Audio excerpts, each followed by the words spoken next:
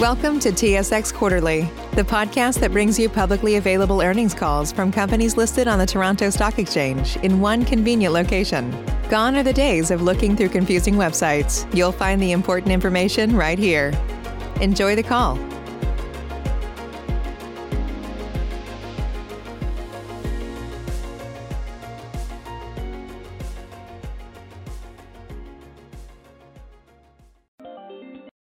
Good morning. My name is Sylvie and I will be your conference operator today. At this time, I would like to welcome everyone to CWB's Q2 earnings conference call and webcast. All lines have been placed on mute to prevent any background noise. After the speaker's remarks, there will be a question and answer session. If you would like to ask a question during this time, simply press star then the number 1 on your telephone keypad. And if you would like to withdraw your question, please press star followed by 2. Thank you. Mr. Matt Rudd, you may now begin your conference, sir. Thank you, Sylvie, and good morning, everyone. Welcome to our second quarter 2020 financial results conference call. My name is Matt Rudd, and I'm the Senior Vice President leading our Finance and Investor Relations team. Presenting to you today are Chris Fowler, our President and CEO, and Carolyn Graham, our Executive Vice President and CFO. I'd like to remind listeners and webcast participants that statements about future events made on this call are forward-looking in nature and based on certain assumptions and analysis made by management. Actual results could differ materially from expectations due to various risks and uncertainties associated with our business. Please refer to our forward-looking statement advisory on slide 19. The agenda for today's call is on the second slide, and to take us through that agenda, I'll turn it over to Chris. Thanks, Matt. Clearly, the topic of the COVID-19 pandemic is the key matter for this quarter. I'll begin by sharing my thoughts on the strength of CWB's position going into this period of economic volatility and how we have used our proactive approach to assist our clients in these challenging times. Carolyn will follow with detail on our second quarter financial results, and then we'll open the lines for the question and answer session before I provide closing comments. We've made significant progress over the last decade to strengthen our business, which is highlighted on slide 3. The actions taken by our dedicated team members to diversify our business and enhance our capabilities while maintaining our strong capital and funding levels put CWB Financial Group in a position of strength to navigate these challenging conditions and continue to support our clients. Our disciplined and secured lending model with no significant exposure to unsecured personal borrowing, including credit cards, continues to support the resiliency of our business. Our capital ratios remain strong and well above regulatory requirements, and we hold ample liquidity to support our clients as we continue to invest in our strategic priorities. Our strong position heading into this period of economic uncertainty has allowed us to be proactive in supporting our clients. Slide 4 displays how we quickly responded to this unprecedented situation while keeping our people-first core value firmly in focus. Throughout the entire quarter, we provided the full range of personalized service our clients expect from us through digital, remote, and essential branch operations. Our past investment in technology infrastructure supported the rollout of our business continuity plan and enabled us to smoothly transition over 85% of our team members to work remotely. Our clients have leveraged our expanding digital capabilities, and in our branches, we have implemented additional precautions to keep our team members and clients safe. Beginning this week, our temporarily closed branches have reopened, following provincial protocols and the implementation of a phased strategy that is focused on the continued well-being of our people and clients to support our teams as they gradually return to the workplace. Turning to slide 5. We quickly mobilized our teams to reach out to clients to provide advice, support, and offer the right solutions for those in need of financial assistance using our CWB Has Your Back program. Our teams were among the first in the industry to deliver loan relief to business, and at April 30th, we had granted some form of payment relief on approximately 20% of our loans to help through the initial volatility of this challenging situation. Our process was to triage each loan for deferral, and for those accepted, primarily grant a 3-month term. We saw the volume of deferral requests slow down considerably as the quarter closed and the government-sponsored loan programs rolled out. As we work with our clients to find the right solutions for them in this challenging environment, whether that be payment relief or use of a government-sponsored lending program, we continue to triage our loan book to assess evolving risk profiles with a focus on portfolios particularly affected by the economic slowdown. We are also paying close attention to our Alberta exposures given the current downward pressure on oil prices, but so far have not seen trends that are any more concerning in granting payment relief, use of the government-sponsored programs, or migration in risk ratings in our Alberta exposures compared to the remaining provinces. Alberta is a market we know well, and we have developed deep relationships, and with our entire footprint, follow our prudence. As we do with our entire footprint, we follow prudent, secured lending structures when granting credit. We are on top of our exposures and are more focused than ever to be ahead of anticipated challenges arising from the economic disruption. As you'll hear from Carolyn later in our discussion of the second quarter financial results, we've recorded elevated levels of provisions for credit losses on our performing loans this quarter as a result of an adverse shift in forecasts for the Canadian economy. We believe the prudent actions we have taken to diversify our portfolio over the last number of years, our secured and prudent lending approach with no significant exposures to unsecured personal lending or credit cards, and our low historical credit losses realized through economic cycles support the overall resiliency of our loans to this period of volatility. As you'll see on slide 6, the current operating environment has not stopped us from continuing to execute against our strategic priorities on all fronts. In fact, we remain extremely active preparing for the opportunities of tomorrow. Our people have worked tirelessly to enhance the agility of our teams with remote work arrangements and have kept our teams informed through virtual communication channels. I'm extremely proud of how our teams have adapted and collaborated to ensure we support each other and continue to have our clients' backs when they need us the most. With so much change asked of our team members this quarter, it is especially rewarding that confidential employee survey results supported our recognition as one of the 50 best workplaces in Canada for 2020, and that CWB Optimum Mortgages was named one of the top mortgage workplaces. This recognition reinforces that our actions to evolve our culture and our employee experience continue to create value for our people and ensure we are a career destination for top talent. During the quarter, we announced our strategic acquisition of TE Wealth and Leon Fraser & Associates, which will enhance our ability to provide broader and deeper investment counseling and planning capabilities with an extended geographic footprint. The acquisition will close Monday and will increase our total wealth assets under management, administration, and advisement to approximately $8 billion. This acquisition accelerates our strategy to be a leading provider of wealth management services to successful business families across Canada and increase our addressable market to support further growth of full-service client relationships. We also made strong progress on the improvement in our digital capabilities and remain committed to achievement of key milestones despite the impacts of COVID-19.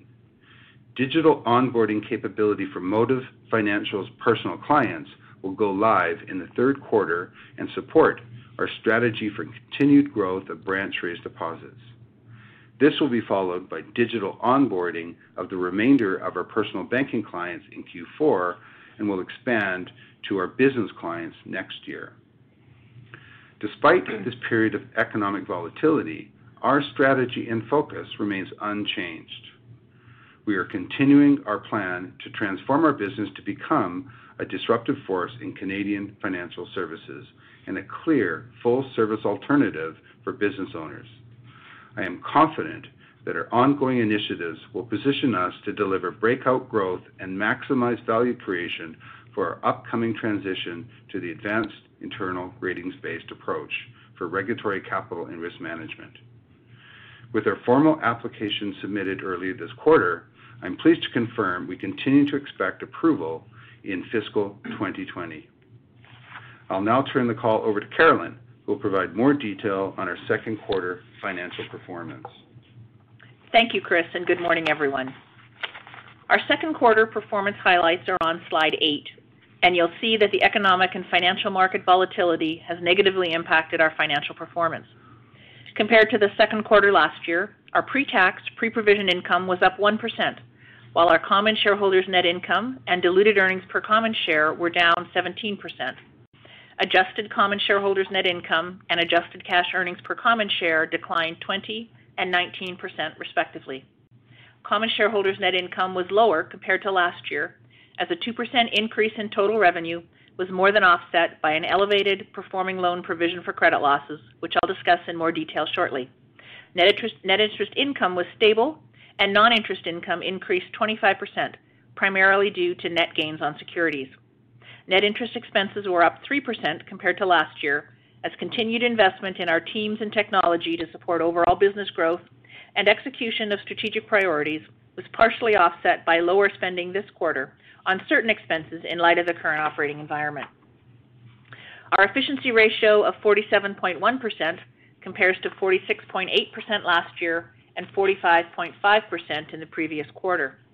The increase from last year and last quarter primarily reflects constrained revenue growth in the current low interest rate environment and sequentially 2 fewer interest earning days this quarter. Operating leverage this quarter was negative 0.8%, improved from negative 3.1% last year and negative 2.6% last quarter. On a year-to-date basis, on slide 9, pre-tax, pre-provision income was up 1%, while our common shareholders' net income and diluted earnings per common share were down 4% and 3% respectively. Adjusted common shareholders' net income and adjusted cash earnings per common share were down 8%. The year-to-date decline in common shareholders' net income was driven by the same factors as the quarterly year-over-year comparison, as well as higher non-interest expenses as we continue to invest in people and technology to support ongoing strategic execution. Turning to slide 10, cumulative reductions in the Bank of Canada policy rate of 150 basis points in March negatively affected our net interest margin as our loans repriced more quickly than our deposits, and deposit costs have reached a notional floor due to very low interest rates. Our other funding costs were also slower to decline in comparison to the drop in the prime interest rate this quarter due to higher market demand for liquidity. This impact was partially offset by a favorable shift in our funding mix due to ongoing strong branch-raised deposit growth and a resulting decline in broker deposits. Our quarterly net interest margin of 2.40% does not reflect the full quarter impact of the cumulative Bank of Canada rate cuts. Our net interest margin for the month of April of 2.30 does reflect that full impact, and we consider it a reasonable expectation for the remainder of the year. There is potential upside if conditions are appropriate to prudently manage liquidity lower, or if funding costs continue to trend down to further reflect the market interest rate declines. Of course, net interest margin will also be impacted by any further Bank of Canada policy interest rate changes, competitive deposit pricing factors, changes to the cost effectiveness or accessibility of funding channels, loan growth, adjustments to loan pricing, and our clients' abilities to recommence contractual payments following the completion of payment deferral periods.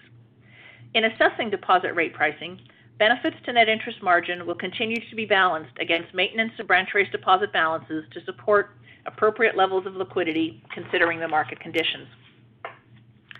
Slide 11 demonstrates our success in executing on key strategic objectives to grow and diversify funding sources. This quarter marks our 5th consecutive quarter with a strong sequential increase in branch-raised deposits. Compared to last year, demand and notice deposits increased 31% to surpass $10 billion and now account for 35% of total funding, compared to 29% last year. This robust performance drove branch-raised deposit growth of 20% and contributed to a 17% reduction in the total balance of broker deposits, which now represent 26% of total funding, compared to 34% last year. The reduction in our reliance on the deposit broker network is another of our key strategic priorities. While the cost effectiveness of the broker deposit market was adversely impacted by the economic impacts of COVID-19 this quarter, I do want to note that this funding source remains a reliable and effective way to raise insured fixed-term retail deposits over a wide geographic base and remains a deep and liquid funding source. You'll see on slide 12 that total loans were up 7% over the past year, with positive contributions from our strategically targeted areas of general commercial and in Ontario. On a sequential basis, total outstanding loans were up 2%, primarily related to strong growth of 5% in Ontario, driven by general commercial loans, as well as 1% growth in both Alberta and British Columbia. Draws on lines of credit were not a contributor to loan growth this quarter, as the average utilization of outstanding commercial and personal lines of credit remained stable compared to both last quarter and last year. The impact of loan deferrals also did not significantly contribute to loan growth this quarter. Looking forward, while our original forecast anticipated double-digit loan growth, always where prudent, we now expect mid-single-digit loan growth for fiscal 2020 based on current conditions. Turning to slide 13. The credit quality of our portfolio and our provisioning for impaired and performing loans under IFRS 9 continues to reflect our secured lending business model, disciplined underwriting practices, and proactive loan management, all hallmarks of our historic success. Gross impaired loans totaled $271 million at April 30th, compared to $243 million last quarter, and we recognized a provision for credit losses of 22 basis points on impaired loans. The increase in gross impaired loans compared to last quarter primarily related to two Alberta-based oilfield service providers in our general commercial exposures that experienced financial difficulty prior to this period of disruption. These accounts were partially offset by the resolution with no loss of a portion of a significant Alberta-based commercial mortgage connection that we reported as impaired last quarter. As Chris noted, we continue to triage our loan portfolio to assess evolving risk profiles with a focus on portfolios particularly affected by the economic shutdown. As we've highlighted many times before, our exposure to oil and gas production and oilfield service portfolios represent under 1% and 2% respectively of our total loans. We've also done an in-depth review of other portfolios we believe present a higher risk in the current operating environment. Our exposure to the hospitality and leisure sectors are just under 5% of total loans, while office and retail real estate sector represents another 4%, and we have insignificant exposure to air travel. Our exposure within these industries is well diversified across the country and represent high-quality, resilient borrowers that we have handpicked. We deeply understand their businesses and the individual exposures. We remain comfortable with our exposures in these areas. The second quarter IFRS 9 provision for credit losses on performing loans, calculated using our past performance as well as a forward-looking view of macroeconomic factors, totaled 27 basis points, a significant increase compared to 1 basis point last year and 3 basis points last quarter. As a result, our allowance for credit losses on performing loans was $111 million this quarter, an increase of $20 million or 22% compared to the previous quarter. The increase in the provision on performing loans was driven by a material adverse shift in forward-looking economic conditions. The forecast, calibrated to the average of the 6 large Canadian banks, assumes a significant deterioration in GDP and unemployment to the end of the third quarter of fiscal 2020, followed by a recovery fueled by the reopening of the economy and the impact of various government and central bank stimulus programs. Housing price growth typically lags behind other economic factors, with the low point in housing prices forecast for the latter half of 2021, followed by a gradual recovery. The oil price forecast begins at the April 30th price, with a gradual recovery following increased energy demand as the economy reopens. The impact of COVID-19 on the economy and the timing of recovery continue to evolve. As our performing loan allowance is estimated considering expectations for future macroeconomic factors, portfolio defaults or increases in the risk ratings of our performing loans, shift in these factors will impact the allowance balance in future quarters. As you can see on slide 14, our realized write-offs have been low over the last several years, with the exception of a unique situation in 2016, where we were prevented by provincial regulators from realizing our security rights in our oil and gas portfolio. While the current economic volatility and challenges are unprecedented, our solid credit performance in the past, in both healthy and challenged economic times, reflects our prudent underwriting and secured credit model. While there is uncertainty in what lies ahead, we are confident that our secured and high-quality credit portfolio provides a solid foundation as we navigate this period of economic volatility. Our strong capital ratios at April 30th appear on slide 15. Calculated using the standardized approach, our Common Equity Tier 1 ratio was 9.1%, Tier 1 ratio was 10.5%, and our total capital ratio was 11.9%. At 8.3%, our Basel III leverage ratio remains very strong. With these strong capital ratios and very low leverage, we are well positioned to create increased value for shareholders while ensuring we remain conservatively capitalized through the current economic challenges. We will invest approximately 30 basis points of capital in the wealth management acquisition set to close on Monday. As Chris mentioned, we have submitted our formal AIRB application. OSFI has publicly confirmed that our application review is not impacted by the various regulatory actions taken in response to COVID-19. Approval of our application, expected by the end of this fiscal year, will boost our already strong capital ratios, as risk-weighted assets will be calculated using more risk-sensitive models. Yesterday, our board declared a common share dividend of 29 cents per share, up 2 cents or 7% from the common share dividend declared 1 year ago and consistent with the prior quarter. We are comfortable that our current dividend level remains appropriate given our conservative, strong capital position and the results of ongoing stress testing. And speaking of stress testing, I'll turn now to slide 16.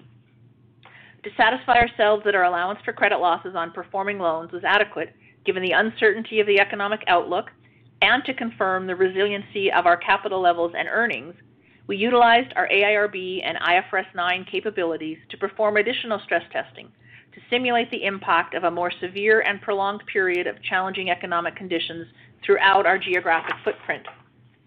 As you can see, relative to the forward-looking macroeconomic scenario used to estimate our April 30th allowance for credit losses, our stress test assumed a deeper initial decline in GDP, lower oil prices, and significantly higher levels of unemployment that recover at a much slower pace, remaining worse than pre-recession levels through the duration of 2021. The allowance for credit losses produced under this stress scenario confirmed the resilience of our secured and diversified portfolio to economic volatility, further supported by our historical experience of low write-offs. Considering the broader financial results of this stress test, we remain confident in our ability to deliver positive earnings for shareholders while we maintain financial stability, our current dividend level, and a strong capital position as we manage through the uncertain economic outlook while continuing to have our clients' backs. And with that, Sylvie, let's open the lines for Q&A. Thank you, Ms. Graham. Ladies and gentlemen, if you do have a question at this time, please press star followed by 1 on your touch-tone phone. You will hear a 3-tone prompt acknowledging your request. Should you decide to withdraw your question, simply press star followed by 2. And if you're using a speakerphone, we ask that you please lift the handset before pressing any keys. And your first question will be from Sumit Malhotra at Scotia. Please go ahead. Thanks. Good morning. Start with a question on loan growth. I think you mentioned in your comments, perhaps given your business mix is skewed more to commercial borrowers and corporate line drawdowns were not a significant part of the growth. Just kind of curious from a business perspective, particularly following the month of March, how the activity levels from your client base have trended. Is there enough going on that they are still coming to the bank and looking for financing for project activity, or has it slowed significantly in this environment that we're in right now? Sumit, we actually have had, I've talked to all our main branch managers and business leaders, and there's still being continued activity and interest by clients for different projects as they're evaluating the future. So we have seen, a continued pipeline of business, both on the project loan side, but also on general commercial too, which is our key target area for growth. And one on the credit side, Chris, I'll come back to you. I think you've given us some good detail here on how you thought about the provisioning trend, and more so the factors that go into building allowance. I'll make it a two-parter. Number one, we've been through a few of these cycles in the past with the bank, and you've talked a lot about the secured nature or reserve-based nature of your lending. That said, when we look at your coverage ratios today, they're materially lower than even the levels you've had in the past. And obviously under IFRS 9, you do have more management overlay in terms of how aggressive you build reserves. Given your capital strength, why did you opt not to go for a bigger move and strengthen some of that allowance base? And then secondly, if you do feel what you've done in performing is adequate, how should we think about the trend line in provisioning for the rest of 2020? So, Sumit, as we thought about the performing loan allowance, and as you can imagine, we spent a lot of time over the last 2 or 3 months thinking very, very carefully about that. It came back to thinking carefully about what were the macroeconomic assumptions that we built into our forecast, as well as the appropriateness of the numerous management overlays that we have in place that supplement the estimate that comes through from our risk-based models. And again, looked at a stress test to try to determine potential additional provisioning that may be required if the reopening doesn't come to pass the way that we all hope that it does, and determined that this was the right level, thinking about our portfolio, thinking about our past experience and history, and the exposures that we have today. Looking ahead and thinking about provisioning going forward, I think that we, like everyone, believes that we are in for some challenging times, so we do think that there may be more impaired provisioning as our clients work through the economic recovery. I think on the performing loan allowance side, if the economic forecast deteriorates, we've provided what we believe would be the estimate for additional provisioning related to those macro forecasts.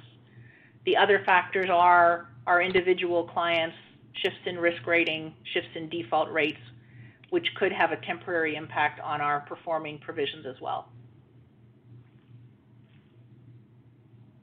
So all else equal, and thanks, you gave me a lot to think about there. It sounds like you're of the view that the impaired are obviously going to increase, but the performing, given you've made this move in indicators, unless there's something that causes you to go back to your models, the performing piece, well, it's not going to zero. It should be lower in your expectation from what we saw today. I think that's fair, assuming the forecasts don't materially deteriorate. Yeah. All right. Thank you for your time. Thanks, Sumit. Thank you. Thank you.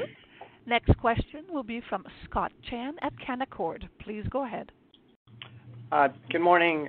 Carolyn, when you referenced slide 14 on the historical, on the write-offs, and you talked about 16, can you remind us the experience during the GFC period in 2008 and 2009? So you can see right at the very beginning of that chart on page 14, in the global financial crisis, our impaired loans peaked in the second quarter of 2010, and they peaked at 168 basis points of the total loan portfolio. But we really didn't see a material shift in the level of actual write-offs coming out of that. They remained at our historic levels. Okay, and maybe just like a broader question on your wealth acquisition of TE and Fraser. When you think about what you have out west and what you've purchased, which is predominantly on the east side, what are your intentions on the bigger picture in terms of this acquisition to your overall wealth franchise or strategy? Well, we're really excited to close on this acquisition on Monday.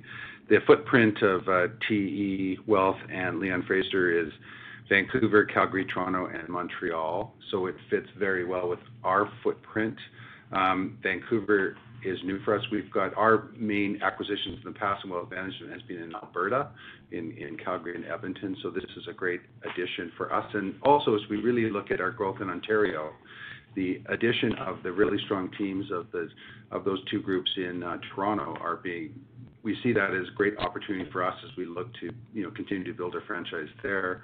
We have the opening of our Mississauga branch, which of course is being slowed because of the COVID situation with construction, but it will be opening in late summer, early fall, in that time range. We see the teams that we will have on the commercial banking side there work very collaboratively with the wealth side. So we really are looking forward to that being a great opportunity for us to really continue to deliver full service banking and a big step forward for CWB. And just lastly, Chris, while I have you, you talked about real estate project loans and called out condo developments or projects being delayed in BC. What about Ontario and kind of what, in your sense, do you see where it could resume and what factors might impact that? Well, we see a continued pay down in our real estate project loan book, which means, of course, that's successful completion of the projects. So we're obviously very happy with the quality of that book, and it's being operated in terms of our focus on Tier 1 clients is operating very well. On Ontario, we participate there in syndicated exposures as opposed to in BC and Alberta, where we have direct lending to clients. So Ontario is being very positive, and again, we participate there with typically the large banks as the leader of those projects, and we've seen good quality projects that have come forward with well-capitalized Tier 1 borrowers there. Great. Thank you very much. And Scott, I'll just circle back on your first question. So just to confirm, in 2010, gross impaired loans peaked at 168 basis points. As I mentioned, our provision that year was about 22 basis points. Okay, got it. Thanks, Carolyn. Thanks. Thank you. Next question will be from Gabriel Deschênes at National Bank Financial. Please go ahead. Hi, good morning. I got a dumb question here, but all those loans that are on different payment programs, you're still accruing interest for them? And yeah, let's just ask that. Yes. So they remain performing, and we accrue interest on them. So walk me through how this works in the next 4 to 6 months. Let's say, I don't know, half. I mean, we'll pick whatever number if you want to answer me that way. But the customers that go back to paying you as they normally would, there's no accounting noise. But then what would happen to the portion that don't? Because subsequently, they're impaired loans and they're not paying you. But would there be a reversal of sorts? So when loans move to impaired, the accounting that we use is that we do reverse interest that has been accrued but not collected. So that happens in normal course today and is just part of the regular NIM that we see every day. Okay.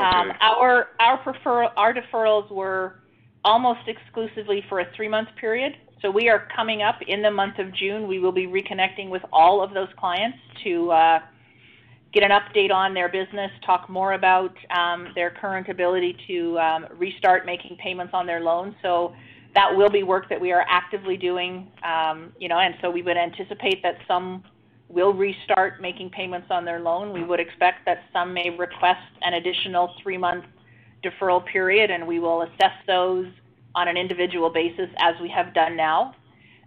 You will notice in our financial statement note where we provide the detail of our deferrals by portfolio, you can see that about 15% of those loans are in stage 2 at the end of April.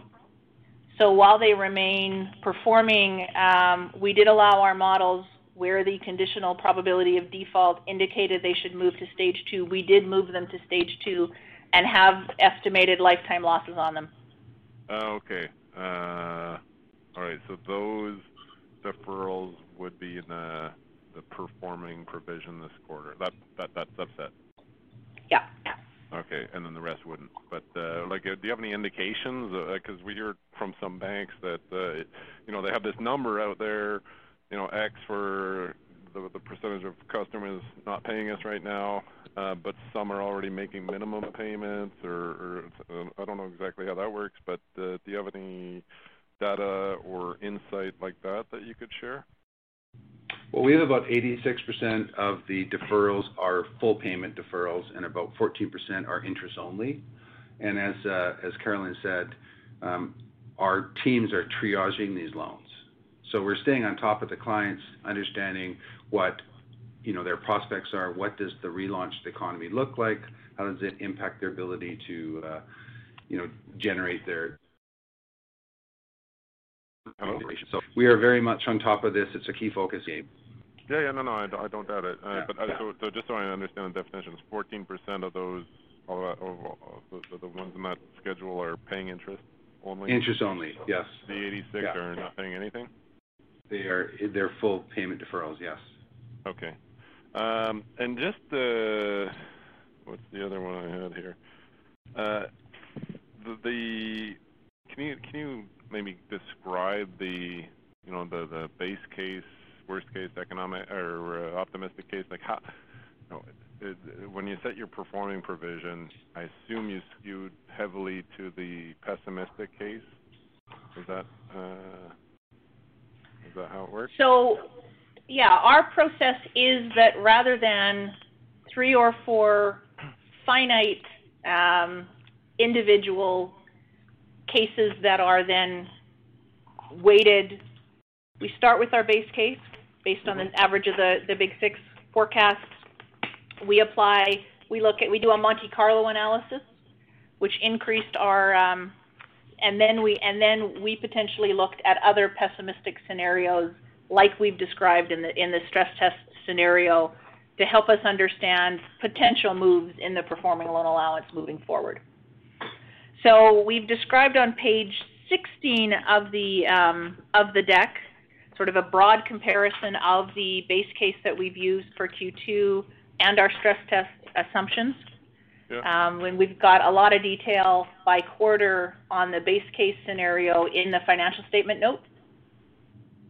And last one for me, another maybe stupid question, but the average of the Big Six scenarios that you used, like, was that Q1 or you saw something Q2 that, I don't know, Aussie or something allowed you guys to see? So we use the publicly available as they evolved through the quarter. Okay. Yeah. Thank you, and talk soon. Thanks, Gabe. Thank you. Next question will be from Steve Theriault at 8 Capital. Please go ahead. Thanks very much. Just maybe one more to start on the deferrals. Chris, you said you saw a deceleration of deferrals in the quarter end. There's a big focus here, so could you discuss a little more what you've seen through May? And as I look at what you've given us, there was $6.5 billion of deferred loans at the end of the quarter. Like, can you put some numbers around how much higher that's gotten over the last month or so? Yeah. So as of last Friday, we're at about $7.1 billion of loans under deferral. So a difference of between 22% of the portfolio at April 30th and about 24% in May. 80% of the amounts that are deferred today were processed by April 16th. So the last 6 weeks, that has really slowed, and that would be consistent with the timing of when the government loan program started to roll out and started to be funded. So, clients may have requested the initial deferral, and then as the various government programs have been put in place, have been thinking about what makes sense for them over the next, say, 3 to 6 to 12 months. Okay, that's super helpful. Thanks for that, Carolyn.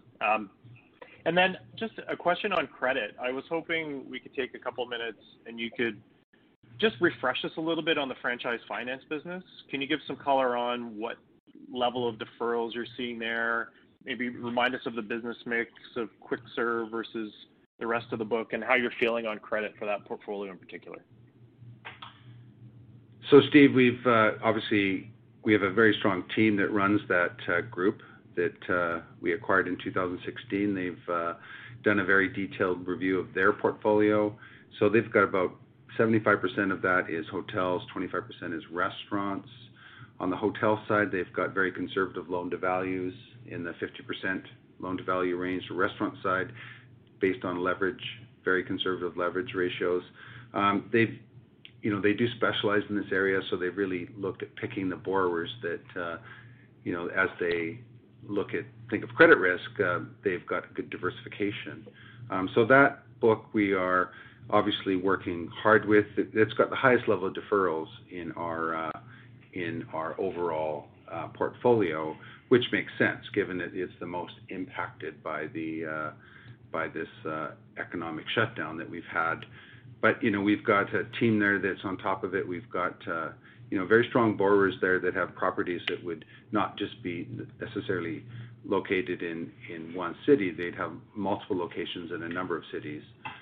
Not focused at all in sort of the vacation parts where you'd have more or sort of less chance of business travel. So they're in more of that limited serve hotel space where it's not dependent on a ton of services and conventions and that to generate revenue. And on the restaurant side, there's a balance there between a quick service and full restaurant. So, it's a good, well-balanced book. We're obviously working closely with the team there as they stay on top of their clients. When we think about your performing allowances, is there any numbers you'd be comfortable giving us in terms of, with some of the calls this reporting season, we've gotten, energy allowances, stage 1, stage 2. I guess maybe if I haven't seen it, or could you split that for like the hotel and hospitality or franchise finance, or give any numbers along those lines? Yeah, that level of granularity, no. We're sitting with, from an outcome perspective, so, our oil and gas production book, we have one impaired loan in there. That's the same one we had last quarter, and you notice it went down $1 million because we actually wrote off $1 million because the court-approved sale of the company has occurred, and it closes June 30th. So we're comfortable with our oil and gas production loans. I think we're. No, the question was really more just on the franchise finance stuff. Yeah. In terms of having a detailed number, I think we haven't segregated that out. We're comfortable with the structure of the finance we have in place, the loan to values, the leverage ratios on the restaurants. Okay.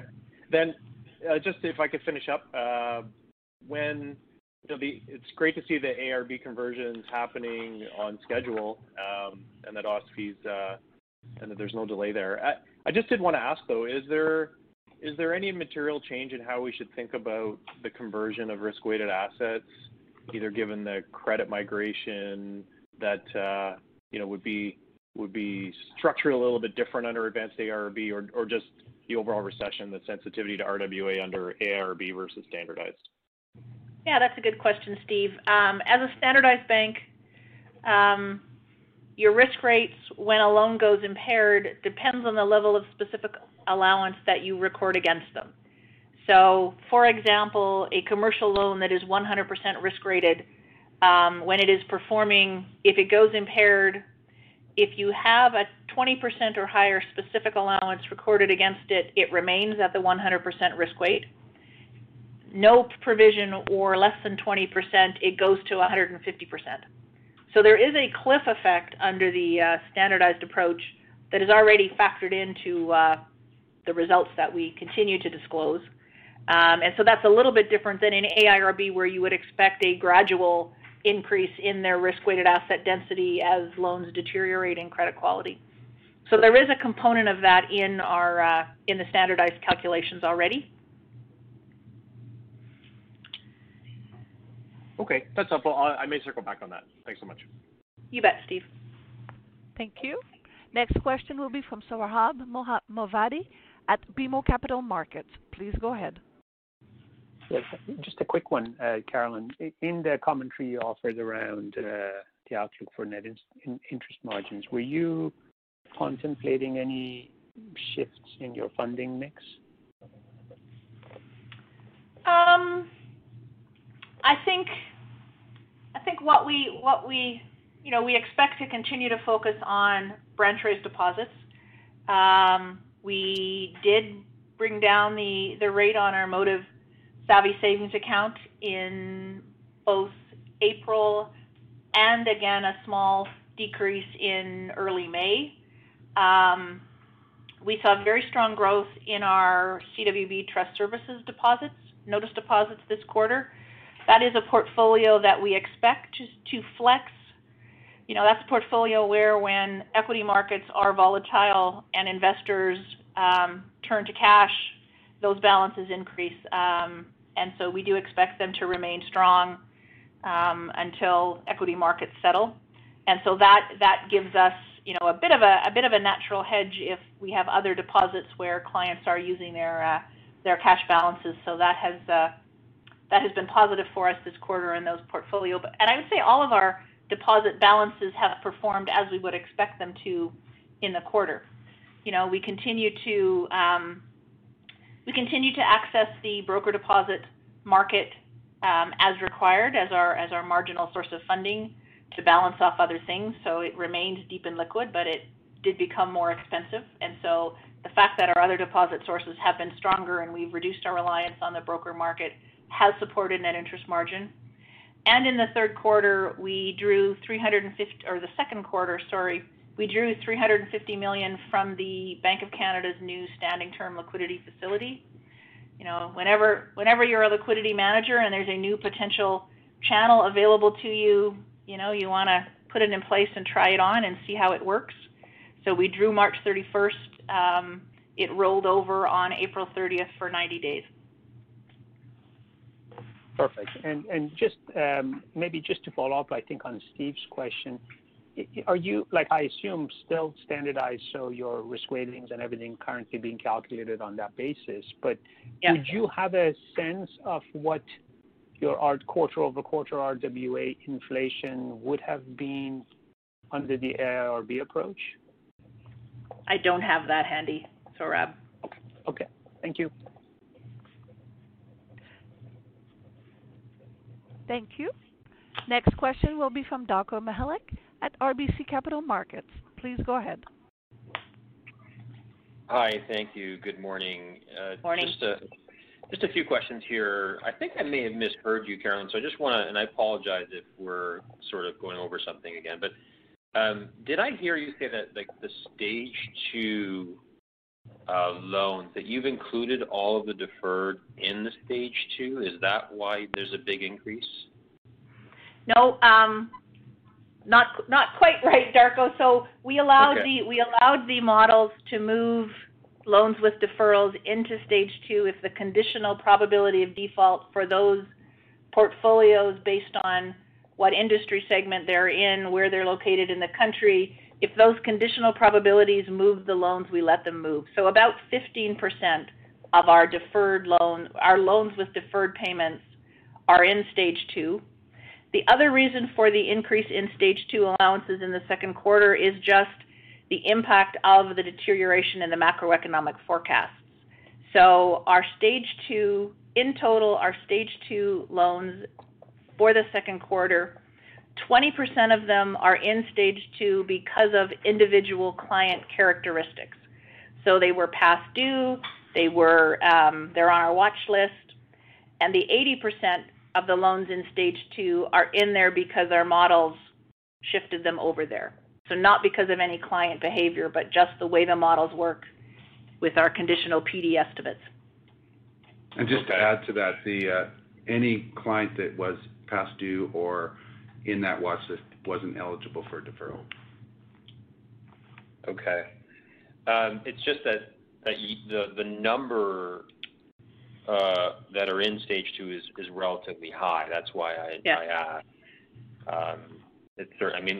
By our calculations, it's 17% of the portfolio is now in stage 2, and that's significantly higher quarter over quarter and significantly different from peers. And this brings me really to my question, which is, and you've mentioned this a few times. You referred to this a few times in your remarks, which is your secured lending model is what gives you a lot of comfort.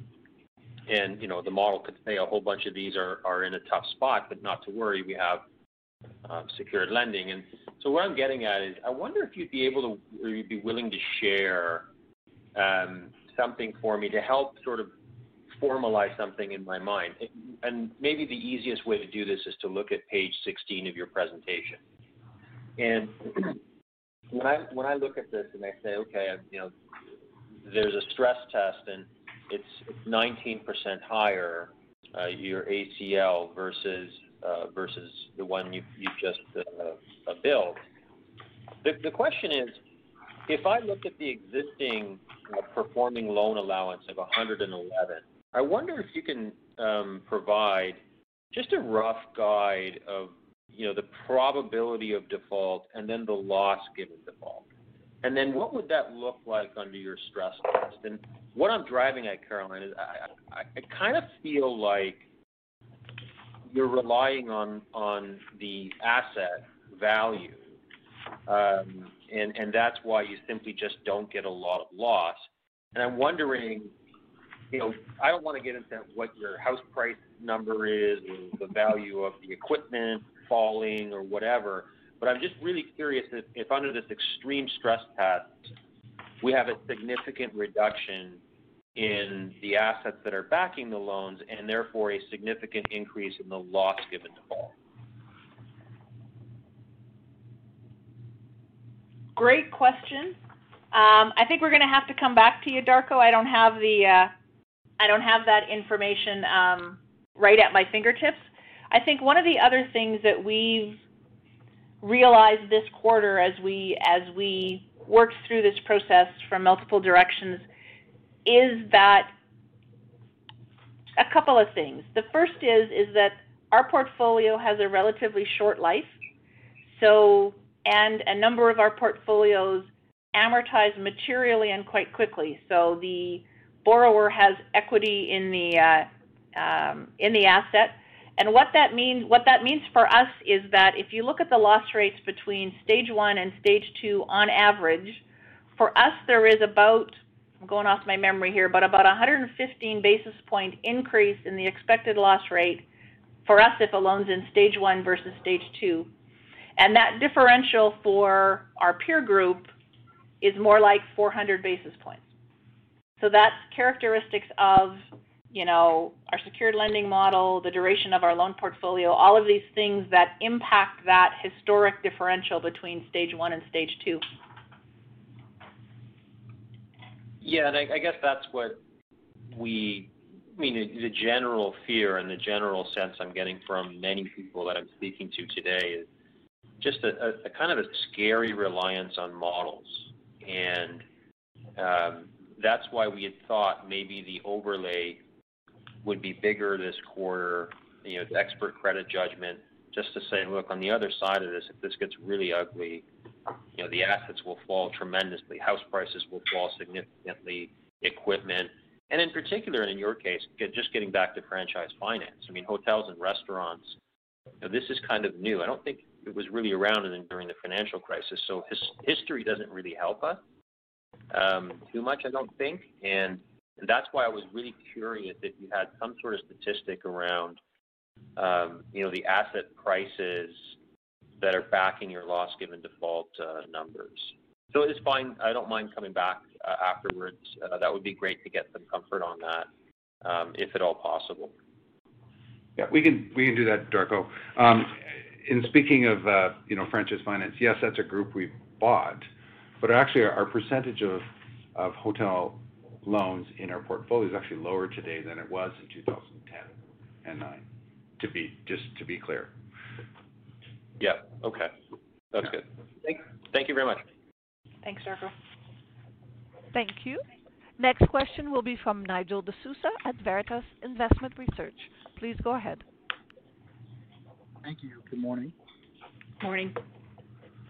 So I had a quick question, and I wanted to circle back and follow up on the stress test assumptions that you've outlined. And I was hoping you could perhaps maybe quantify some of the assumptions, just so it would help us in kind of contextualizing your expected increase in provision. So, for example, in your stress test, what is the percentage decline you expect for GDP? Where do you see unemployment peaking and what's the floor for oil prices in your stress test assumptions. And I think that would really help us put the increase in your PCLs relative to the base case in perspective.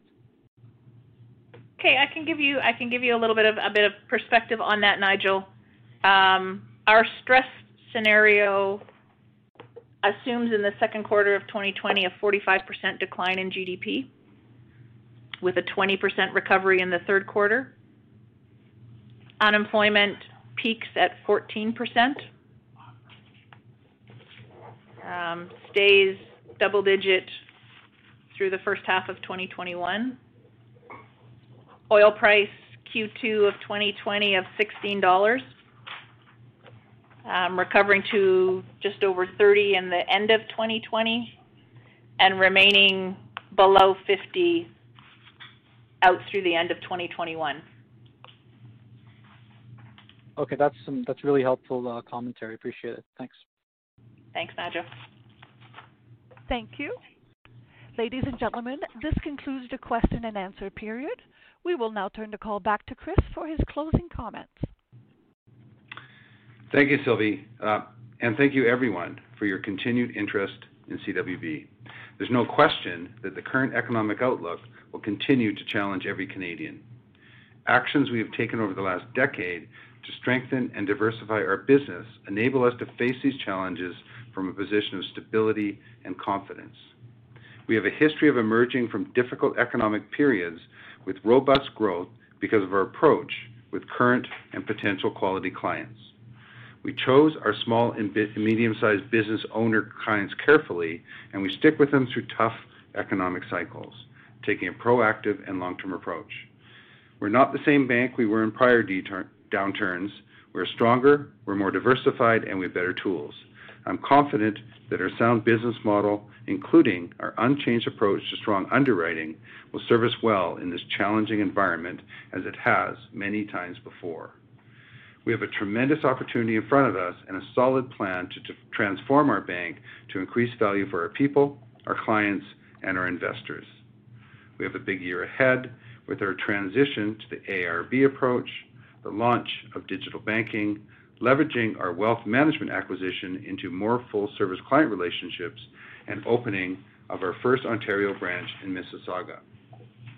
Thank you, and I look forward to speaking with you when we report our third quarter financial results on August 27th. With that, we wish you all a good morning. Thank you, sir. Ladies and gentlemen, this does indeed conclude your conference call for today. Once again, thank you for attending, and at this time, we do ask that you please disconnect your lines. Have a good weekend.